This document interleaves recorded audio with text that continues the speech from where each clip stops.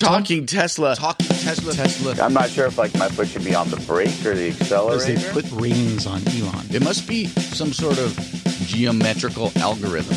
I don't really need to touch the steering wheel there, Tom. Oh, I'm sure there's some math. So SpaceX, here's the deal. Landing a rocket on a drone ship is key. Charger. How am I expected to drive a car without autopilot? Safely. Charger. No, I'm not a good parker, Tom. Yeah. I'll be the first to admit it. I just think that this is a car company that is run by super geeks. All the other cars are going to be stupid cars compared to this car. You don't even have to remember that. You've got a Model X. I have seen the future, and it is light pole charging. No, I wouldn't call it a screw-up. Do you like your Model X? God, it's beautiful. Hey, ladies and gentlemen, boys and girls, Mel Herbert here for the Talking Tesla podcast. It's been a huge, big, large, enormous week with Elon perhaps becoming the richest man in the world by a factor of 2 if he hits all the growth targets that have been set for him. Some people think that's great, and other people think that's really bad for business. And of course, flamethrowers. Yeah, first he started with hats, and now the Boring Company has flamethrowers. Has he lost his mind, or is he a marketing genius? There's so much to talk about, but there's an elephant in the room, and the elephant is we have outstripped our resources. Like a planet with too many people using too many resources, we've run into trouble. And so we're going to have to put the show, Talking Tesla, the much-beloved show, on a sabbatical. Tom and I started the show over 2.5 years ago, and since that time, pretty much every week we've put out this thing. It started actually as once every other week, 30 minutes. And then we did 30 minutes or so every week. And then Robert came on. And over time, we've ballooned this thing out to over 2 hours a week. And frankly, it takes tens of thousands of dollars to do a show like this in the manner that we like to do it. And we can't do that anymore. Despite the fact that we have so many great Patreons that have really made the show last longer than it possibly could have, we're going to have to put it on pause for now. Because we have a number of other shows under our non-profit banner, and we have our medical shows, and, well, we're kind of stressing out production a little bit too much. Which is sad, I know, there's a collective. But it's okay, I'm spending this in the positive. And you know why I'm spending it in the positive? Because when we started, we were the only Tesla podcast. We were the only thing out there, really. But now, there is a plethora of podcasts and a huge number of YouTube channels, and it's kind of exciting. We never really, I don't think, thought that this would last forever. In my mind, when Tom and I first started doing this, we talked about, well, it would make sense to do this until Model 3 came out. Well, it's out. And the podcast and YouTube world of Tesla has exploded. And so it gives us an opportunity now to take a break, to ask the question, how can we be the most positive that we can be in this space? Because we really are about education, science education for the masses. And is Talking Tesla really that? It's more just sort of fun, entertaining, with some science, but perhaps we can do better. We've also noted that, YouTube seems to be the place where so many people gather, even much more than podcasts. And if our role is to do science and environmental education for the world, well, maybe we should be refocusing there. So for all of these reasons, for the production reasons, for the fact that, we're no longer the only person on the block, it's okay for us to say, okay, let's pause, let's take a well-earned sabbatical, and then we'll get back to this. But during that pause, we won't go away completely, because there's a few things we need to do. The first and most important thing is we need to crush Tom's car. We said we would. Patreon's paid money for it. That's going to happen. He's away for a few weeks, but when he gets back, we're going to make that happen as kind of an epilogue to the podcast. There's also going to be, we think, some huge announcements this year. I fully expect a Model Y and maybe even a pickup announcement this year. We're going to have to get the team back together with some tequila and do those announcements, thank you very much. And the YouTube channel that we have for Talking Tesla has been really popular. And so I think we will continue that as part of the discussion about all things Tesla. But we'll refocus it to do not just, what's happening in Model 3, which of course people are interested in, but also do some sort of education around that as we drive around and discuss our Model 3, while that's still a thing. And we really hope that one day soon, very soon, that will be a stupid podcast, because there are just so many Model 3s out there. It would be kind of like having the Honda Civic podcast. Well, maybe that isn't stupid. Maybe when there is 10 million Model 3s out there, people are still going to want to talk about it. But for now, ladies and gentlemen, boys and girls, we're hitting pause. And we really do thank you for taking the time to listen to the show, and particularly for those of you that helped support the show directly through Patreon. We really cannot thank you enough. We've met so many of you, so many really fun, good people on this journey. But for now, I need to sign out. So on behalf of Tom Wolfson, Robert Rosenblum, myself, Mel Herbert, our producers E.J. Barnes and Cece Herbert, it is to say goodbye, but not for too long. Hopefully we'll talk again in a few weeks when we crush Tom's car. It's been an exciting ride.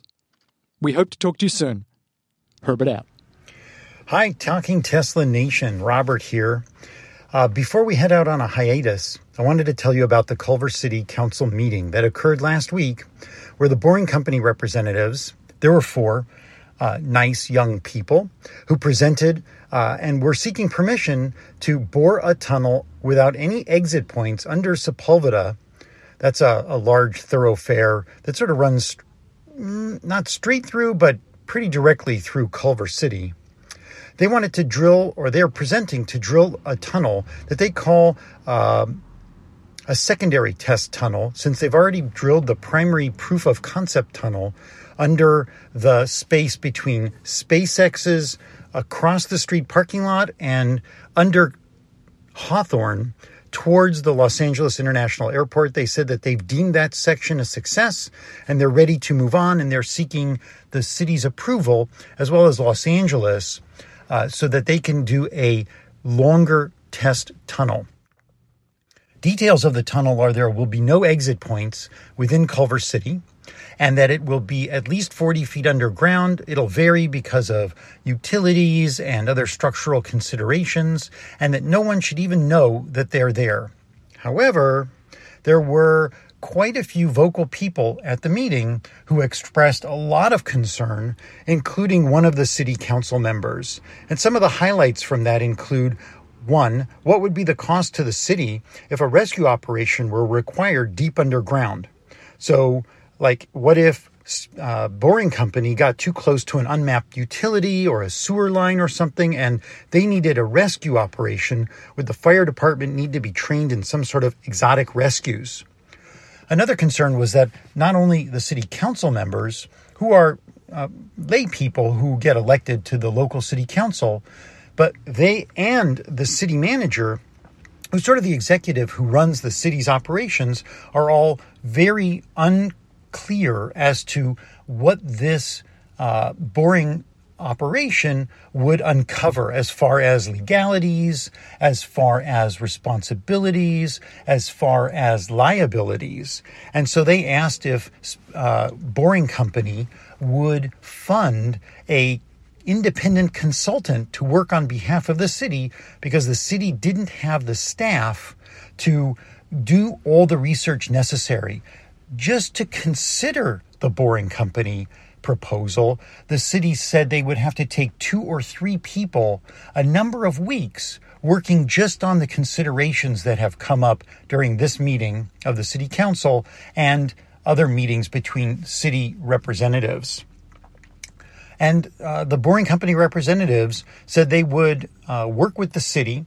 They said that repeatedly. It almost became a little bit of a mantra that cheapened the line, because they didn't come up with a lot of negotiating points. They pretty much worked from a script, it felt like. But it sounds like they would help the city pay for an independent consulting firm. Another topic, number 3, was there were further arguments about the project because of access tunnels. So I mentioned that there wouldn't be any access tunnels there in the city. However, people were concerned that if there are no access tunnels in Culver City, quote, how is that going to relieve our traffic? Then on the other side, there were people who said, if there are access tunnels into Culver City, in other words, cars coming out of the Boring Company tube into the city, quote, isn't that going to make traffic worse? It was one of those situations where you couldn't win for trying.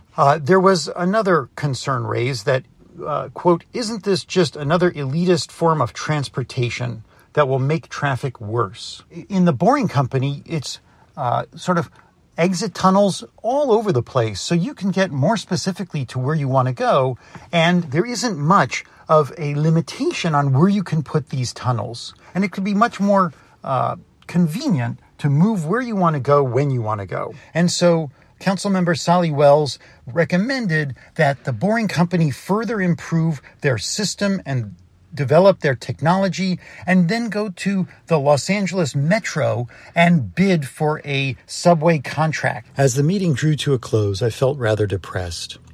The vocal minority in the crowd was definitely against the Boring Company, as it's too novel, there's too many unknowns, and there's no benefit to the city. But there was a majority of non-vocal people, and I sensed an overall level of support. There was applause when the Boring Company folks made their presentation. When it came down to the final sort of wrap-up, I saw 4 of the 5 city council members asking and responding to questions in a very positive way. Maybe they were dazzled by their private tour of the Boring Company and SpaceX. Maybe it was the Elon effect, but I do have a good feeling overall that the Boring Company got a positive review, though I think they could have done significantly better. And on that note, feeling positive about the Boring Company presentation, I feel better ending this extended season of Talking Tesla, having brought you this front row report on the Boring Company, and looking forward to a reinvigorated Talking Tesla show. Mel, when might that be? We don't know right now, but we're all going to enjoy a little bit of time off. I wish all of you at Talking Tesla Nation the very best, and I encourage you to continue spreading the word about electric vehicles, including Tesla, the benefits of harvesting electricity from the sun, which you can put right on your own homes. It gives us the right to our own personal power, and to encourage the adoption of home batteries and neighborhood batteries. I also encourage you to speak out to your utility if they start considering things that are unwise, like building new coal-fired or gas-fired power plants. Consider supporting TURN, T-U-R-N, the Utility Reform Network, because they keep a watch on the utility companies and often bring to my attention decisions and considerations the utility companies are making that are not yet public. I encourage you all to remain aware and active in the political arena, where change is supported and encouraged so it can help us move towards a more sustainable future. Though it may take a village to raise a child, it takes all of us to ensure our survival. So I look forward to coming back for special Talking Tesla events like #CrushTom'sCar, or the Model Y reveal, or the Tesla pickup reveal, or any other great events getting together. I will be traveling to the SpaceX Falcon Heavy launch in 1 week, next Tuesday, and I look forward to making some recordings there, and I will probably put them out on my Twitter feed. So watch for me on Twitter at symbol RROSENBL, or at Instagram, again, RROSENBL, the number 13. And I look forward to seeing you out there on the Supercharger Highway. I look forward to seeing you at SpaceX launches. And I look forward to chatting with you as we sit in the TSA screening line, waiting to board the Hyperloop. Adieu, farewell, but not for long.